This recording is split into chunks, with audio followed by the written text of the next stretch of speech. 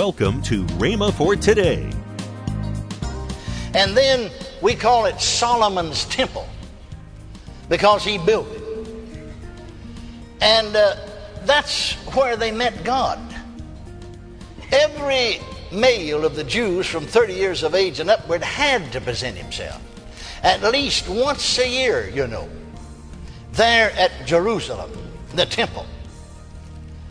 And the presence of God, they called it the Shekinah glory, was kept shut up in the Holy of Holies.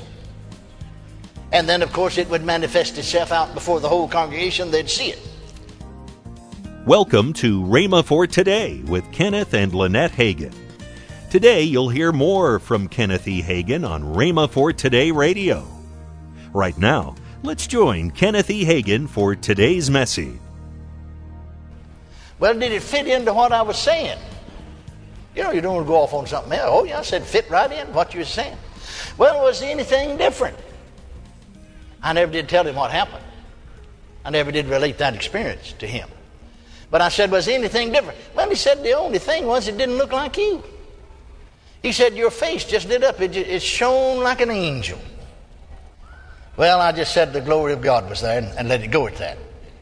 But anyway, this Wednesday night, a little town that way, you got to realize, don't have street lights all over town. All the street lights they got is down on that main street, where they got 4 or 5 stores. That's all's there. And on a cloudy night, it's dark. And so there was another young lady of that church that I wasn't interested in her. I think she's interested in me. And somebody else tried to get me interested in her. And so I'm just walking up this street, actually, and it's just a dirt street. And there's an alley that crosses there, but nobody goes up and down there. It's all grown up with trees, over it, Actually, you could walk down it, but you just sort of like you was in a tunnel almost. And just as dark as it could be. But I knew the road, so I tried to stay in the middle of the road. But just as I went by there's a car, that had backed up in there in those shadows. And here's a young lady from the church, my church. And as I walked by, now to them, they never did see anything. Because there's a young man and a young lady in the front seat, and there's a young man and a young lady in the back seat of this car. And this young lady comes here to church, it. And so, just as I walked by, the inside of that car lit up like you turned not just a little light the car don't give them, like you turned an electric light bulb on. You can imagine what an electric light bulb would do in an automobile. Lit up, there she is sitting in this fellow's lap. And he's got his arm around her. And that's about as far as I go because that's not all there is to do it. But I never told anybody about that. The Lord just showed that to me for my own personal benefit. I stayed away from people like that. But you see, that's a manifestation of the glory of God. Now somebody said, you got any scripture for that, Brother Hagin? Well, I wouldn't tell you if I didn't have. Besides that, you got any scripture against it? Praise God, no, not a bit in the world. All these notes should be turned out. You know your Bible well. Now, go back. Do you remember in the Old Testament there was 2 prophets? One by the name of Elijah and one by the name of Elisha. Remember that? And you remember that Elisha, that Naaman, you remember Naaman, the commander-in-chief of the armies of Syria, he came over, because he had the leprosy and wants to be healed. You know the story. Prophet of God didn't even go out there and see him, just send his servant out there. Said, go tell him to dip in the river Jordan 7 times and his flesh will come again clean. And I'm not going into all that. He finally was persuaded to do so and was healed. And he came back to Elisha, or his place, wherever he lived. He never did see him personally. And said, wanted to give him changes of raiment, suits of clothes, we'd say, in silver and gold. And he wouldn't accept it. He said, it's not time to receive gifts. And so he went his way. But Gehazi, Elisha's servant, ran after him and overtook him. And he lied to him. He said, after you left, 2 young prophets came. We'd say 2 young preachers came. And lo, my master would not take anything for himself. He said it would be all right to take a couple of changes of raiment. We'd say a couple of suits of clothes apiece for those 2 fellas. and so many talents of silver and so many talents of gold for each one of them. Well, Naaman's so thrilled to be healed from an incurable condition, you can understand that he gave him twice as much as he asked for. And he took it and hid it. And then he went into the presence of Elisha, and Elisha said, "Where have you been?" He said, "Nowhere, my master." Remember that? And Elisha said, now get this, "My spirit went with you when you joined yourself to that chariot." In other words, I saw you. I saw you. I know exactly what you did. Amen? Amen. I said amen? Amen. Absolutely. And you know the story as well as I do. So we do have scripture for that. And so, I could go right on down the line relating other experiences. I don't have time to do so because I want to come to a place here tonight, and I can't finish what I'm going to say tonight, so I'll have to do it another night. But I want you to notice this in conclusion. Here in the Old Testament, the house of God was the physical building. That was first the tabernacle. We read about that, which was just a tent.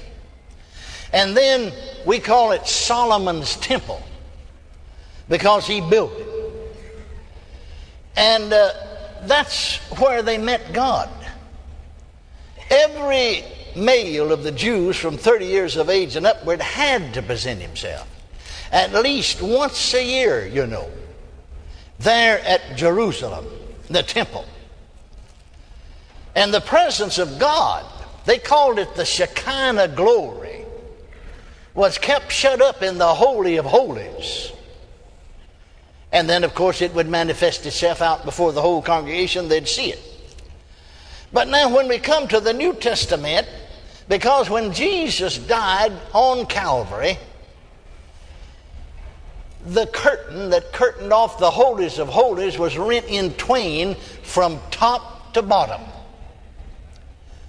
Flavius Josephus, the Jewish historian, said that curtain was 40 feet across, 20 feet high, and 4 inches thick. And up there in the air, 20 feet in the air, someone took hold of that and ripped it apart. God moved out of earth-made Holy of Holies. And now then, we emphasize this, and I'll re-emphasize it, that he indwells us individually. And that's true. But I want you to see something else. Look first in Hebrews, the 3rd chapter, and the 6th verse. Hebrews, the 3rd chapter, and the 6th verse. "But Christ as a son over his own house, whose house are we?" We collectively make up the house. Whose house are we if we hold fast the confidence and the rejoicing of the hope firm unto the end? Hebrews 3:6. Then I want you to turn back to 1 Timothy, the 3rd chapter, and the 15th verse. Paul said, writing to Timothy, "But if I tarry long, that thou mayest know how thou oughtest to behave thyself in the house of God, which is the church of the living God." The house of God is people. The house of God is the church of the living God, the pillar and ground of the truth. Then go back with me to 1 Corinthians chapter 3, verse 16. Paul writing to the church at Corinth, "Know ye not that ye are the temple of God?" Or in other words, know ye not that ye are the house of God? Now these people, that meant more to them than it does us.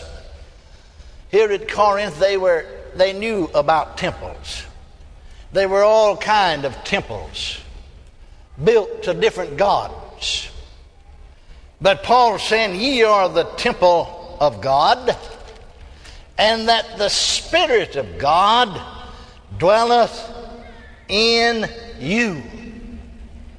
And we know that John said, greater is he that's in you than he that's in the world. And it's true that ye are the temple, you individually, are the temple of God. But I like the Amplified translation here. It said, do you not discern and understand? And I'm afraid that we do not discern this fact and do not understand it. There's two things. To discern means to see. Now, see, you could see something without understanding it. Amen. I don't know a thing in the world about electronics. I see something, I look at television all the time, but I don't understand it. Do you? Do you understand it? No, I don't understand it, but I see it. Welcome to Rhema for Today with Kenneth and Lynette Hagin. Right now, let's join Kenneth and Lynette Hagin. Honey, we have a great offer this month. This is 6 CDs of your father's Holy Spirit series, and he was a great teacher on that. He was a great teacher on the Holy Spirit, and this is 6 CDs that deal with the basics. And I just want to read these here.